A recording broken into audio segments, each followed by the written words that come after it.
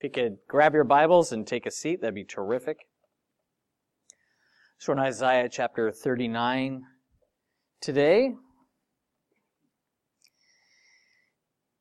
And after reading through the passage, it just came to mind that there's this pattern in the Bible where defeat can follow a miraculous victory. Like you can have amazing deliverance from God, but then on the heels of that victory, fall and have a defeat. Like Joshua and the Israelites, for instance, they obey God and they see Him destroy Jericho before them. They have that hiccup and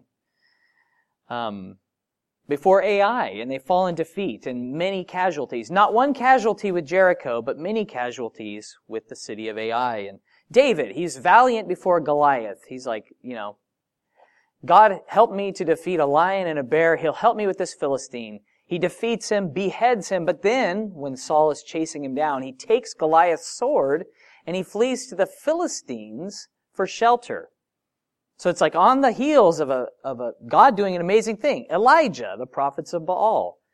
He's bold to challenge them and he says, let's have a showdown. Who's the real God in Israel? God answers with fire from heaven. God answers Elijah's prayer to send rain after a long drought. And yet, the threats of Queen Jezebel was enough to just rid him of all hope and trust at that moment. How often did God help His people when they cried out to Him, yet after their deliverance, they were filled with pride? And that's what we're going to read about today with Hezekiah. All this has been written for our learning. Their tendencies that we read of people in the Bible, that's our tendency too. As much as we may not want to admit it. That is our condition. So that monumental victory today, it makes us no less vulnerable to defeat tomorrow. We have to rely upon the Lord and trust Him to walk in victory. Let's pray. Father in heaven, thanks for your word. Thank you for these truths, and we pray that you would speak through your scriptures today. You would speak through me. It would not be anything that I bring to the table, but you, that we hear your voice and that we respond to you today. Lord, speak to me, speak to us all, that we might hear your word and obey. You are an awesome God. We fear you, we glorify you, and we ask you to direct and guide this time in Jesus' name. Amen. We've followed the story of Jerusalem's deliverance from the Assyrian siege, 185,000 warriors killed in a night by the angel of the Lord. Hezekiah's miraculous healing. He had been sick and he was going to die, and God healed him and extended his life, gave him 15 more years. He saw the sign of the sundial going back 10 degrees as proof that God would answer His word. And you would think that if you saw these miracles, you saw your enemies destroyed, if you were miraculously healed, that would give you enough motivation to keep following God close forever. But we see that that's not the case. If we think, well, if I just saw that miracle, or if I had this experience, then I'd go on with God. Then I'd really trust Him more. My faith would be increased. And we have this idea that we're not going to forget God if He'll do something for us. But the fact is, we do forget God more than we know, and our relationship with God can stop being the priority it should be. We can be a person filled with the Spirit who's not always content to be led by the Spirit. And it's good for us to take a step back from our lives and to examine ourselves and say, am I truly trusting God? Am I seeking God? Do I have a hunger and a thirst to hear for God? Do I need Him today? Because when we come to a point where we feel a bit self-confident or assured in ourselves, or we look at our success, then we realize that, well, the thing is we won't realize that we're blind to our desperate need for God. As we will later on partake of the bread and the cup, remembering Christ's sacrifice, we need to look again at the blood and see the broken body of Jesus and say, am I living worthy of this? Am I living worthy of this sacrifice? Have I responded to that love that He has shown me?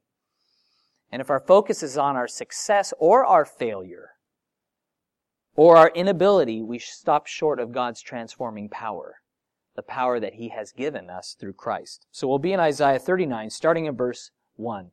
It says, "At that time, Merodach-Baladan, the son of Baladan, king of Babylon, sent letters and a present to Hezekiah, for he heard that he had been sick and had recovered. And Hezekiah was pleased with them and showed them the house of his treasures, the silver and gold, the spices and precious ointment, and all his armory, all that was found among his treasures. There was nothing in his house or in all his dominion that Hezekiah did not show them." God delivered King Hezekiah from that disease, that sickness. The Assyrians had been destroyed by the angel of the Lord. And these emissaries from Babylon come with a gift, with some letters to wish him well. Now, Merodach-Baladan, that means worshiper of Bel or Baal. So that should have been like a bit of a red flag, just based upon his name and what he's about. It says that in verse 2, Hezekiah was pleased with receiving these ambassadors and these letters. And it's interesting that the 2 times he received letters from the king of Assyria, he went to God and he prayed and he spread these letters out before the Lord. But when in a time of peace and a time of prosperity, he gets letters and he's being recognized, he doesn't go to God. He doesn't pray. He's happy. He's happy to be recognized. So on the heels of God destroying his enemies who threatened him with violence, Hezekiah, he welcomes a different enemy right into his kingdom, showing him everything in his dominion all at once. He never perceived the threat. He saw the threat when they were outside the gates and saying, "We're going to kill you." But he didn't see the threat when they came being all friendly with gifts and because they lived a long distance away, as we'll see. It says there was nothing in his house or in all his dominion that Hezekiah did not show them. And if you could turn to 2 Chronicles 32, starting in verse 30, we read that one of the consequences after his healing was that Hezekiah became proud. He did not behave in the way that was pleasing to God in this case with these ambassadors. 2 Chronicles 32, verse 30. It says, "This same Hezekiah also stopped the water outlet of Upper Gihon and brought the water by tunnel to the west side of the city of David. Hezekiah prospered in all his works. However, regarding the ambassadors of the princes of Babylon, whom they sent to him to inquire about the wonder that was done in the land, God withdrew from him in order to test him, that he might know all that was in his heart." The passage says that God caused Hezekiah to prosper in everything he did, except in the matter with these ambassadors. And why did they come? The scriptures say, to inquire about the wonder done in the land. See, Babylon was at war with Assyria as well. And they wanted to know what happened. They were coming against you, massive army, no one had withstood them, and they were all destroyed. How did that happen? What's going on? Now, instead of giving glory to God as his greatest treasure, Hezekiah just takes the time to show off all the stuff of the kingdom. He's showing the gold and the silver and his building projects, and they're pretty awesome. I have walked through Hezekiah's tunnel a few times, and it's carved through solid rock. It's still to this day with water, very cold, flowing through. That goes about to the waist. They started working and connected in the middle. I forget how long it is, but it was quite a feat. And so he took them and he showed them all his building projects and the spices and the ointments. Like, that's not something I do. When someone comes to me, I'm like, check out this ointment. It's pretty cool. But that's what he does. But he's like glorifying his ointment and his stuff over the living God. There's no reference of him talking about God at all. He's talking about his stuff and his kingdom and his dominion. And it's strangely silent about God, who did the wonder. He is the wonder of the land, and yet we don't hear about him at all. So he passes the test of faith when the city is surrounded and his health was failing, but the friendly delegation, it exposed his pride. And God withdrew his hand so he could see what was in his own heart. He found humility easy when he was helpless, but when lifted up with pride, through a season of ease and rest. And that teaches us that not all tests come from God in the hard times. Sometimes we think that because we're having a hard time, God must be testing us or something. Well, He could be. But remember, there can also be a test during the good times. The times where everything seems to be going smoothly and things are actually shaping up nicely. When we're receiving recognition and gifts and we think it's a blessing, but really it's a test. Where God's testing you, He's seeing what's in your heart.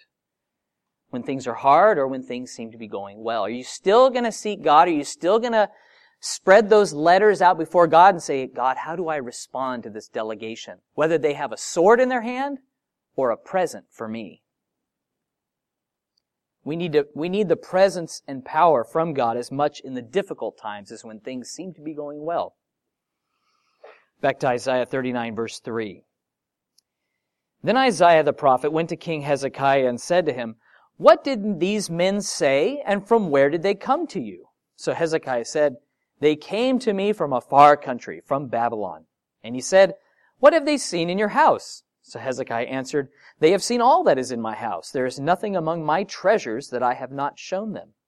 Then Isaiah said to Hezekiah, "Hear the word of the Lord of hosts. Behold, the days are coming when all that is in your house, and what your fathers have accumulated until this day, shall be carried to Babylon. Nothing shall be left, says the Lord."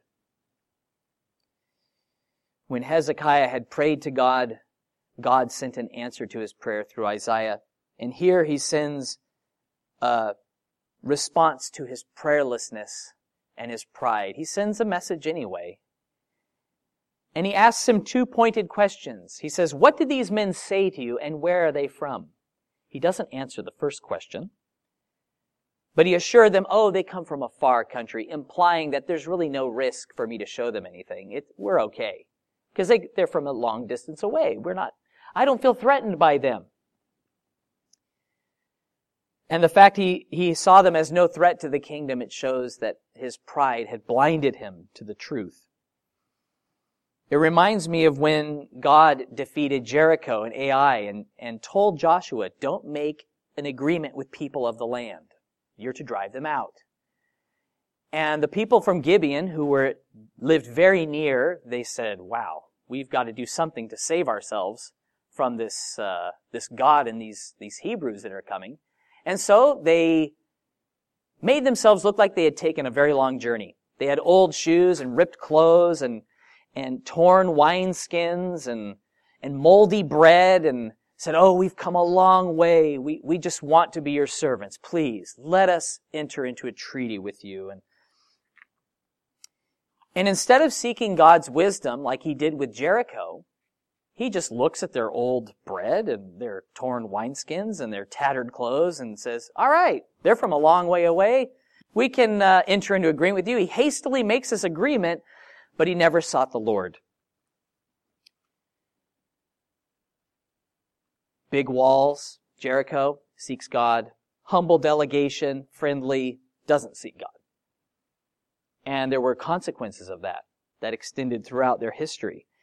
And pride shouts, I know what to do. I know better than God. And it doesn't seek God.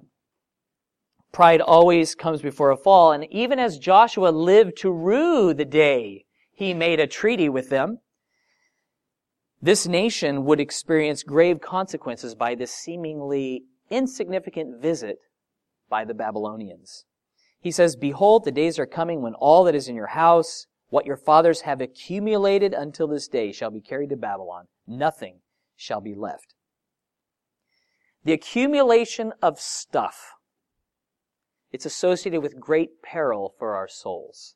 Because there's a tendency in all people to adopt a false sense of security that connects acquiring and prosperity with security, protection, and that begins to become a cheap substitute for God.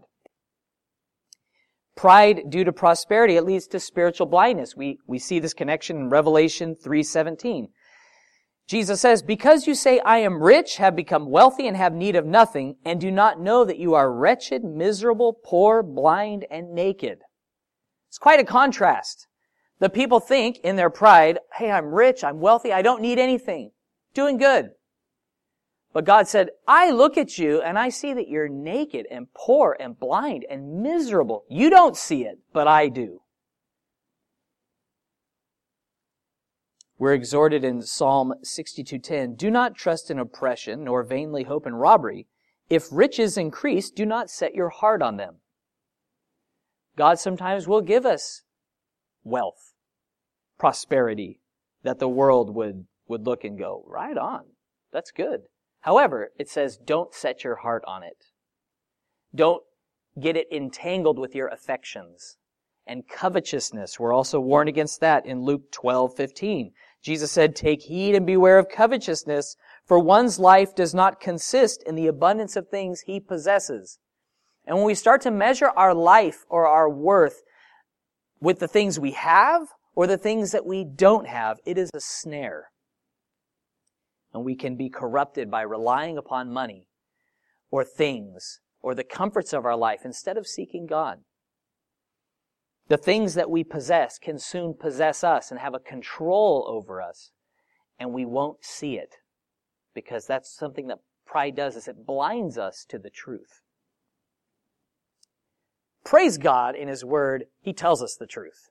He lays it all out clearly for us, and we can choose to believe Him and trust Him or go our own way, and He'll let us take it on the chin from time to time. But He's still faithful, as He would be to Hezekiah. Isaiah 39, verse 7, he continues, and they shall take away some of your sons who will descend from you, whom you will beget, and they shall be eunuchs in the palace of the king of Babylon. So Hezekiah said to Isaiah, the word of the Lord which you have spoken is good. For he said, at least there will be peace and truth in my days. In addition to everything being taken, the gold, the silver, something much more precious would be taken. The people of Judah. Sons of Hezekiah, they would become eunuchs in the king's palace. I find Hezekiah's response a bit baffling, because if someone said to me about my future children, that they would all be eunuchs in a foreign land, I don't know, I'd say, right on. Sounds great. I don't think that's what Hezekiah is saying exactly. But he's correct in saying that the word the Lord speaks is good.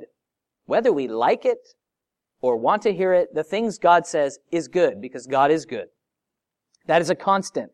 The thing that concerns me about Hezekiah, and by extension me and others who fear God, is when we receive bad news as a response or a consequence of our sin, we don't immediately repent. And he responds with this kind of, well, at least it'll be good in my days. Something that we could call at least thinking. And pride makes us settle for at least thinking all the time. We go, well, at least we can have fun today. At least this and that. Let's not be content for God's peace and truth to end with us. Let's see it continue for future generations, that we could glorify and praise God together. Now, it's good for us to be resigned to the will of God in a sense. To be able to say that what God has spoken is good. But remember the Ninevites, when they heard that yet 40 days and they will be destroyed. What did they do? They humbled themselves before God. We don't read of any humility here in Hezekiah. He's just looking at, okay, well, at least it's good for me. The Ninevites humbled themselves before God. They were not God's people, yet they put on sackcloth. They fasted, both man and beast. God heard their cries, and He gave them 150 years respite from His destruction.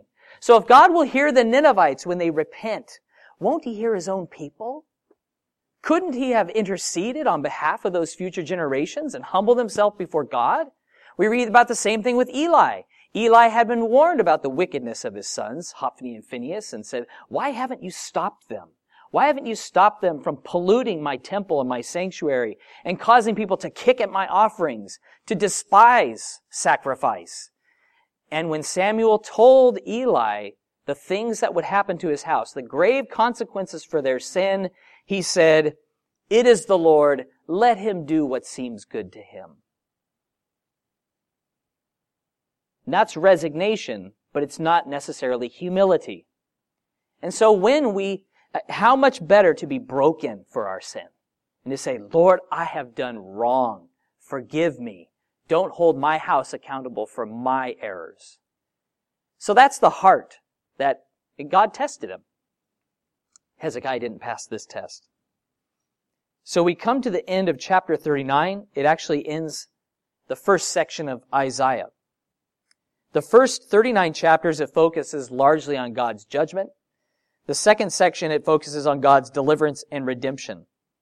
I like the quote of Spurgeon that he said, the sharp needle of the law makes way for the silken thread of grace.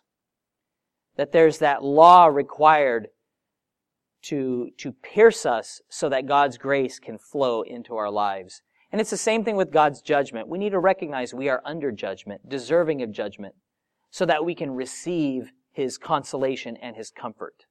There's that. So you need it, as long as it's been, you needed those 39 chapters to begin reading what we're going to start reading. Like there was this soul work that had to happen, this strong judgment issued to God's people before they could really lay hold of what he's saying, chapters 40 and onward. It's our hopelessness that prompts us to seek God's help. Otherwise, we think ourselves sufficient in ourselves. Judah was still going to go into captivity. There was still going to be consequences for their sin. But God has comfort for them, and he has comfort for you too. So let's jump in. Isaiah 40, starting in verse 1. Comfort, yes, comfort my people, says your God. Speak comfort to Jerusalem and cry out to her that her warfare is ended, that her iniquity is pardoned, for she has received from the Lord's hand double for all her sins.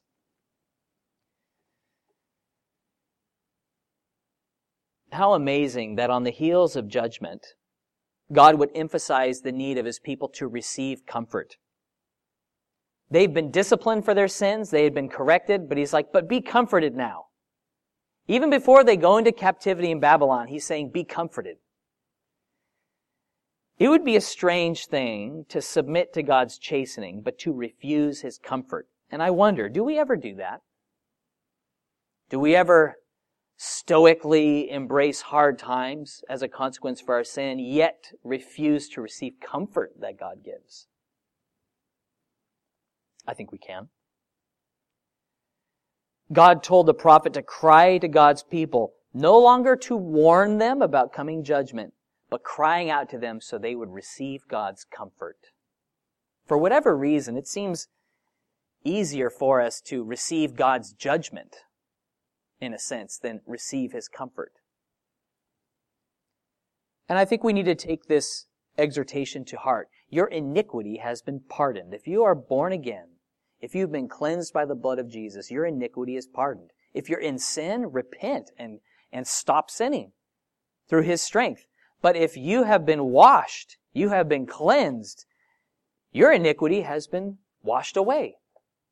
You don't need to condemn yourself anymore. Can you imagine a man who's received a full pardon? He's already been to prison, but he's already been pardoned now. He's out.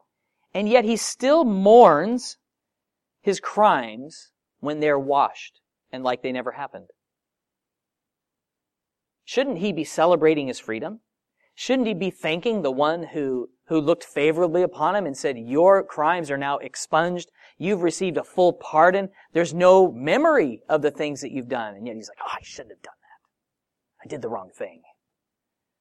I just hate myself for what I've done.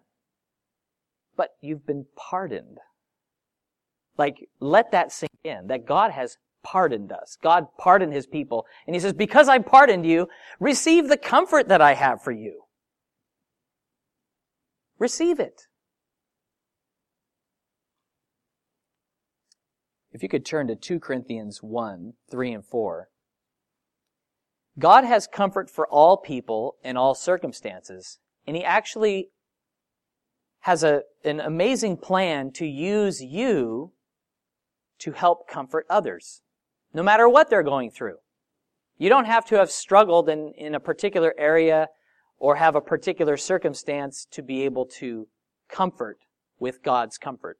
Because we see that He is the God of all comfort in 2 Corinthians 1, 3, and 4. It says, "Blessed be the God and Father of our Lord Jesus Christ, the Father of mercies and God of all comfort, who comforts us in all our tribulation, that we may be able to comfort those who are in any trouble with the comfort with which we ourselves are comforted by God."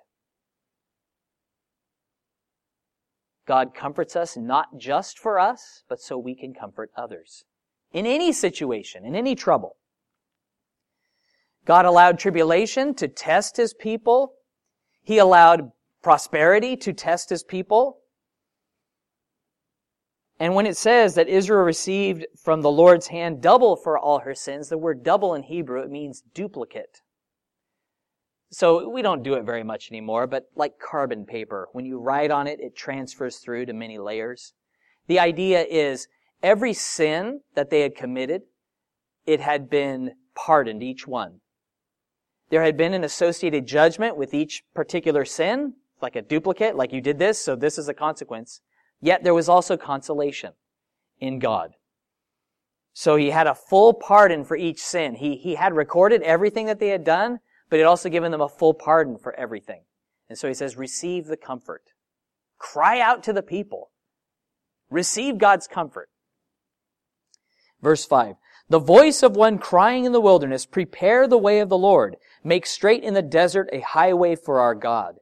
Every valley shall be exalted, and every mountain and hill brought low. The crooked places shall be made straight, and the rough places smooth. The glory of the Lord shall be revealed, and all flesh shall see it together, for the mouth of the Lord has spoken." If this passage sounds familiar, it may be because all the gospel writers, all 4 of them, apply verse 3 specifically to John the Baptist, one who was sent as a messenger, a forerunner for Jesus Christ to prepare His way. It's interesting what time in history this was written.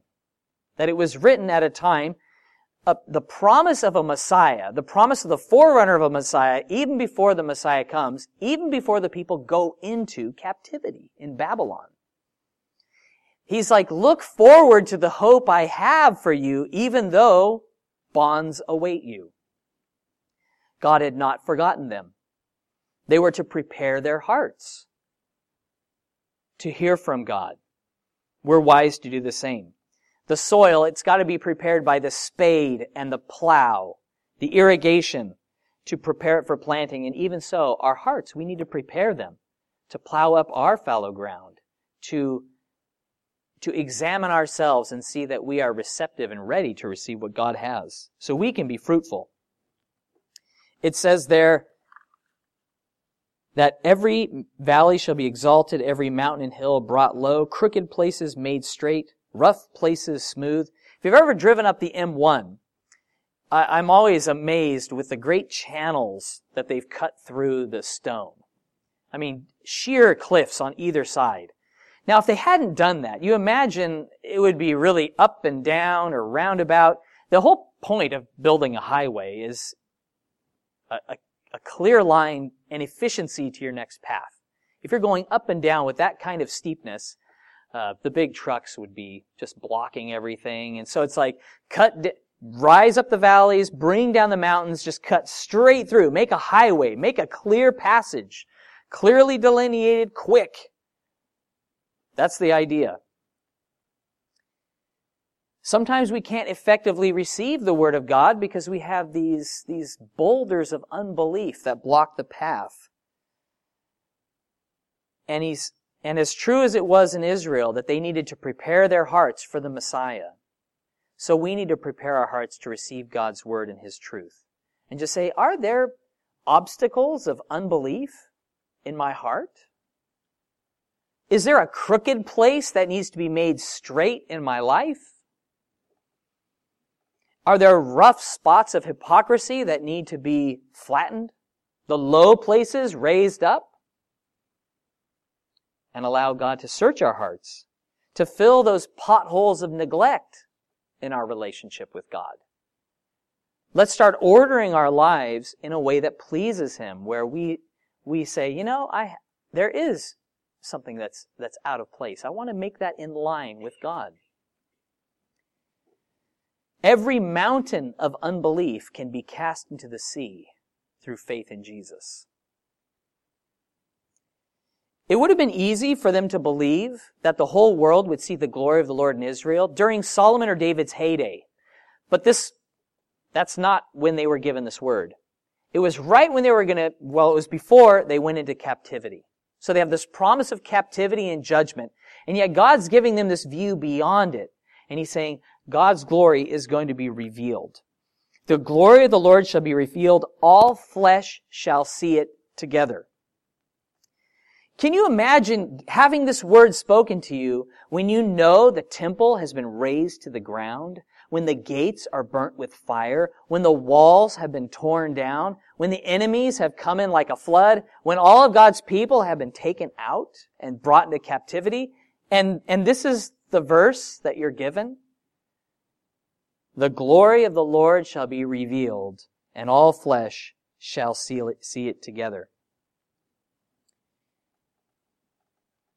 Can you imagine having your sons killed before your eyes, having your eyes put out, and being shackled and taken away to Babylon?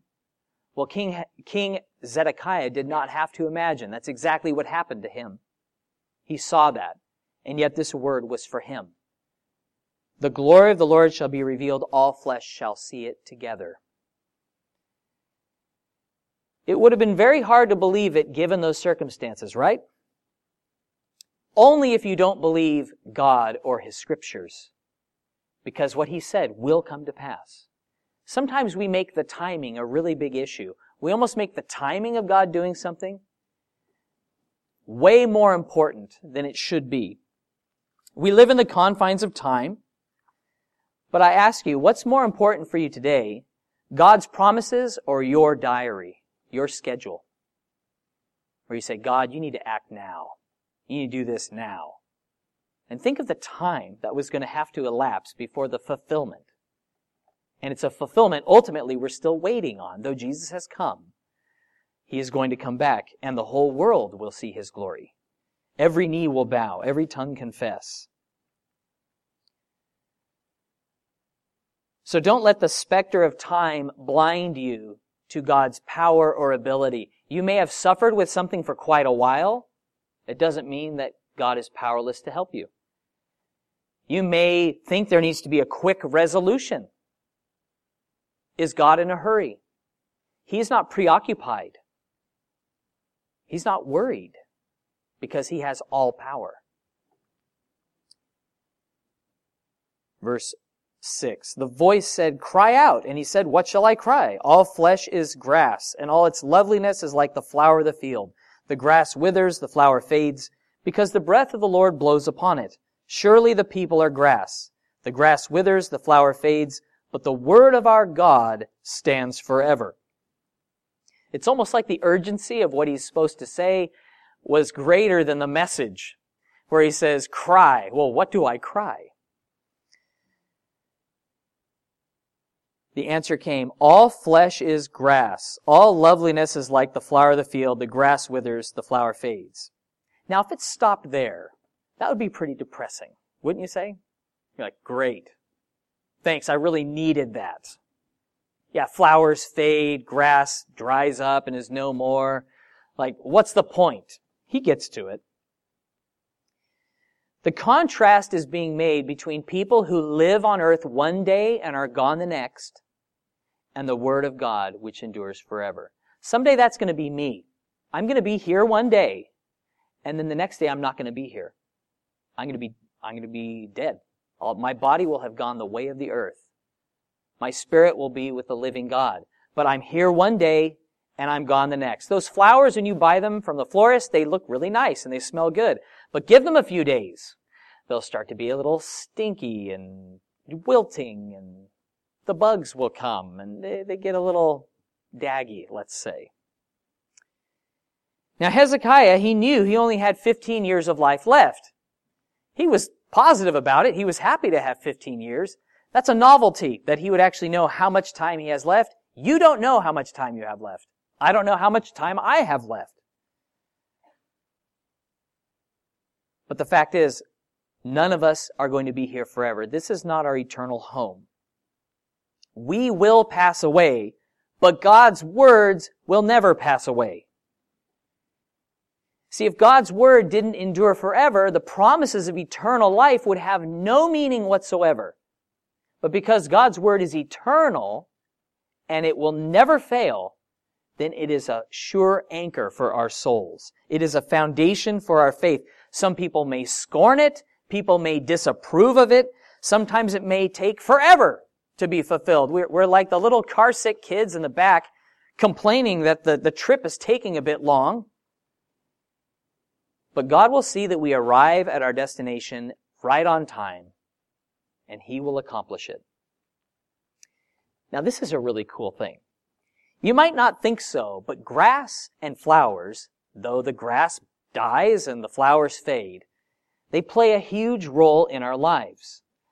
Without grass, there would be a huge drop in flocks and herds. That would affect wool and meat production.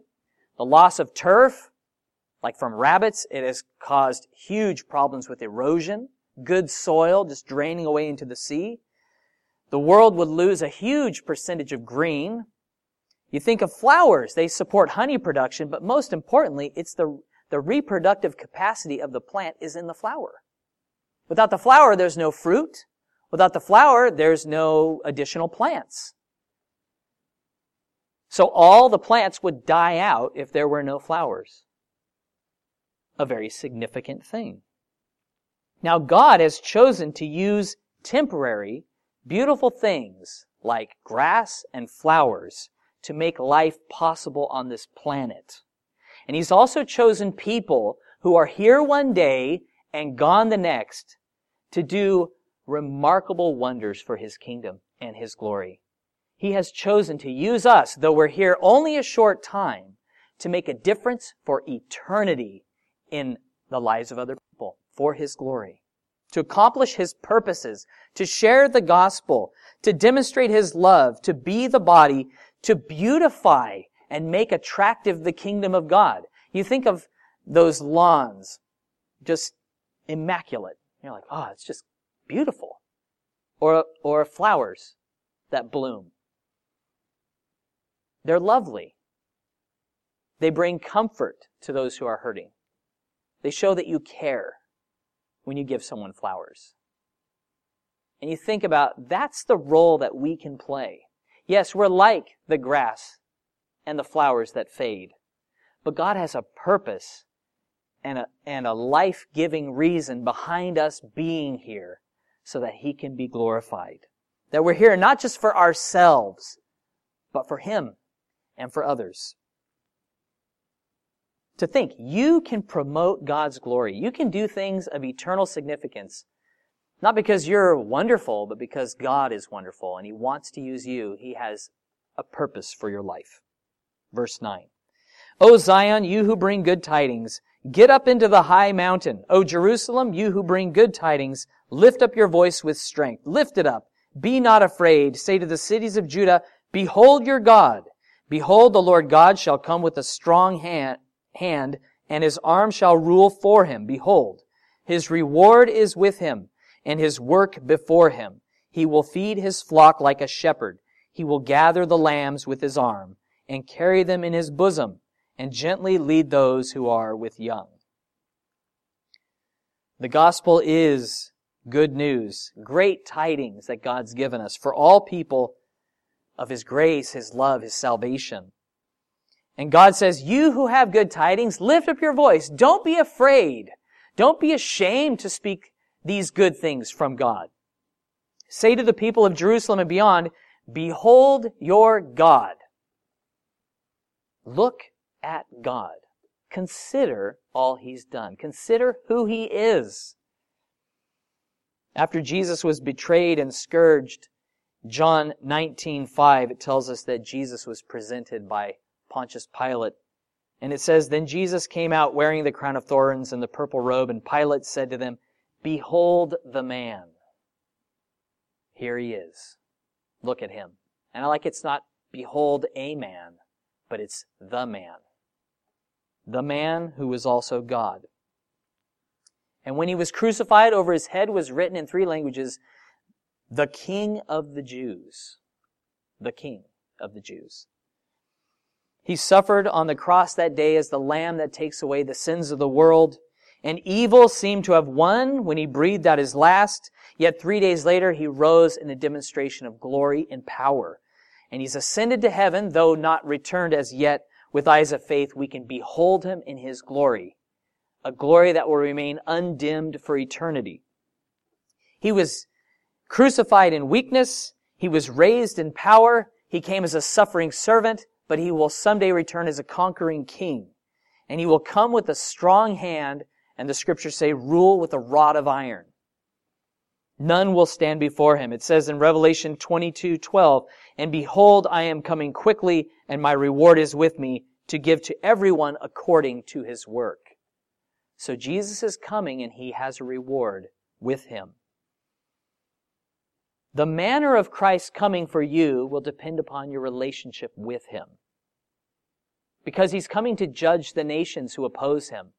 And he's coming to save and to comfort those who love him and are loyal to him. It says, look at this, the treatment. It's almost a dichotomy, right? On one hand, he's powerful and mighty and strong to deliver and save, to destroy the wicked from the world. But it says of his flock, he will feed his flock like a shepherd. He will gather the lambs with his arm, carry them in his bosom, and gently lead those who are with young. So, feeding his flock, gathering the lambs, carrying them, gently leading them. Aren't those great descriptions of how God deals with us? How he has gathered us together, how he carries us, how he feeds us and supplies all our needs, and how he gently leads us through this life. He is marvelous. It's the goodness of God that leads us to repentance.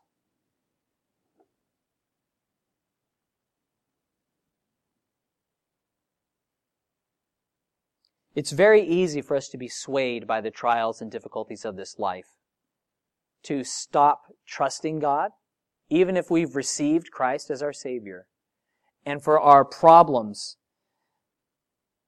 to cause us to wallow in hopelessness, like we feel there's no hope for me. There's nothing I can do. And we just look at our own limitations or our own past failures.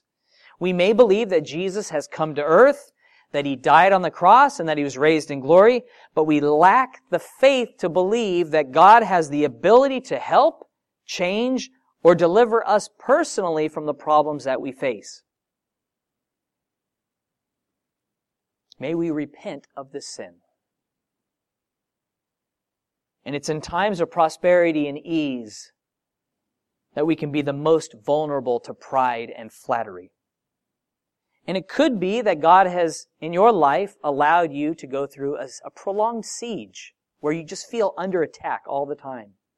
Or perhaps he's allowed you a season of rest and comfort and a time of plenty as a test so you can see what's in your own heart. And to say, in this time where I do have things that seem to be working out, do I seek God like I used to? Do I still rely upon him? Do I still have a hunger and a thirst to hear from God and to know his will in my life? Jesus is coming suddenly and his reward is with him. He says, when I come, will I find faith on the earth? Will I find people who actually believe me? Even when the world seems to be going crazy, are there people who believe in my power to heal people and to transform lives and to save? Will he find faith in you when he comes?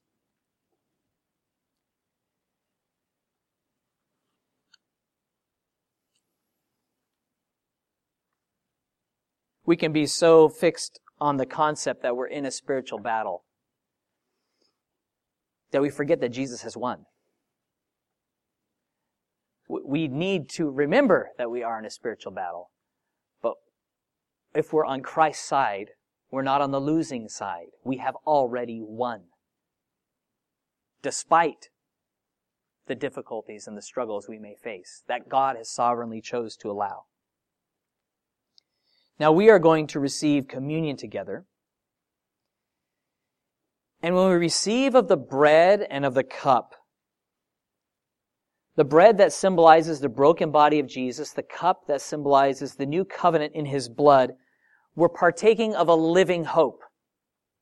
Because it's through the lens of the resurrection.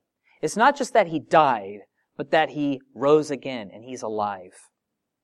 We've been washed clean by the blood of Jesus. We are now new creations, redeemed from the curse of sin. We've been raised with Christ in power unto eternal life. And so today, I exhort you, behold your God. Behold the man. Look upon Jesus and consider who He is and what He has done. And I encourage you not to wallow in guilt or self-condemnation any longer, and receive the comfort that comes from God. Receive that comfort. Do you need to be comforted today? Receive His comfort. Our lives are like the grass and the flowers that fade. The word of the Lord will endure forever. We have been redeemed for eternity. And if you want, you can turn to Jude, verse 24 and 25. We know what God is able to do, and it says what He will do. Jude 1, 24 and 25. It says, "Now to Him who is able to keep you from stumbling, and to present you faultless before the presence of His glory with exceeding joy, to God our Savior, who alone is wise, be glory and majesty, dominion and power, both now and forever. Amen." When we receive communion, the Lord's Supper together, it's much more than a memorial of His death, but it's a proclamation of His life, that He has been raised. It's a testimony of our new life in Him, that we have been born again. We have been washed. We have been made new. And we have a living hope in Jesus Christ. And that's something we can rejoice in together, regardless of our circumstances. And this week, as I was reading in my morning quiet times, there was one verse that in chapter 11 of 1 Corinthians that stood out to me.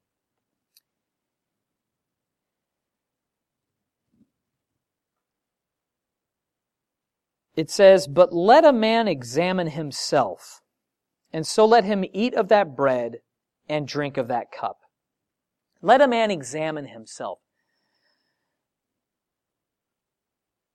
There's something about when we come before God, the living God, with our own conscience, and we sit quietly before Him, and we say, "God, examine me, and help me to examine myself. Show me if there be any wicked way in me, and lead me in your way." That there's something there that God can do things there that I can't do, that no one else can do for you. And so I encourage you to take some time now to examine yourself, as the Word says, to look with God's direction upon your life. Are there crooked things that need to be made straight? Are there valleys that need to be lifted up? Are there mountains of unbelief that need to be thrown into the sea? Allow Him to search you, to show you the things that are in your heart.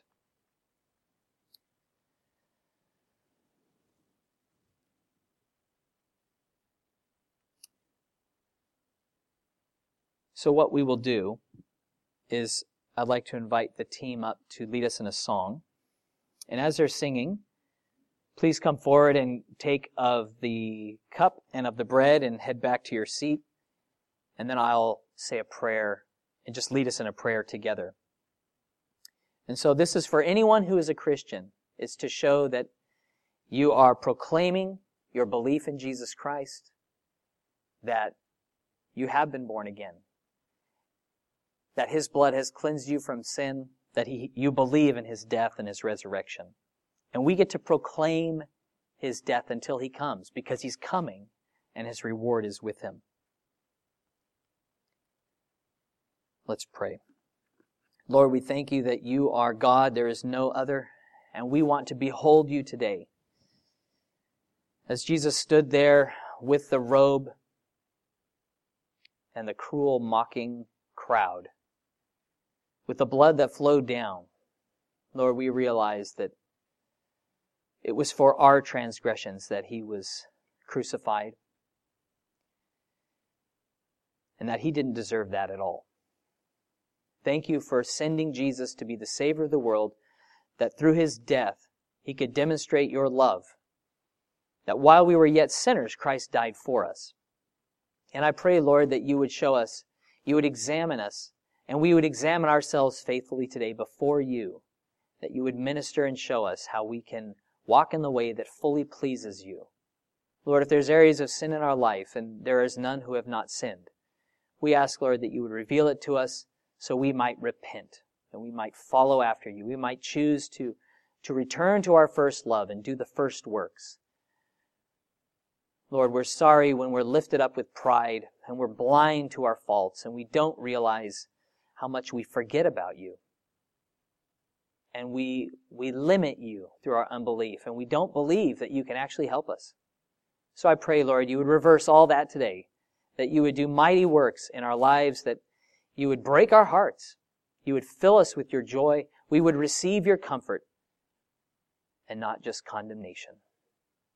Thank you again for your promises and for your goodness, that Jesus is the living bread that comes down from heaven, and his blood washes us from all sin. In Jesus' name, amen.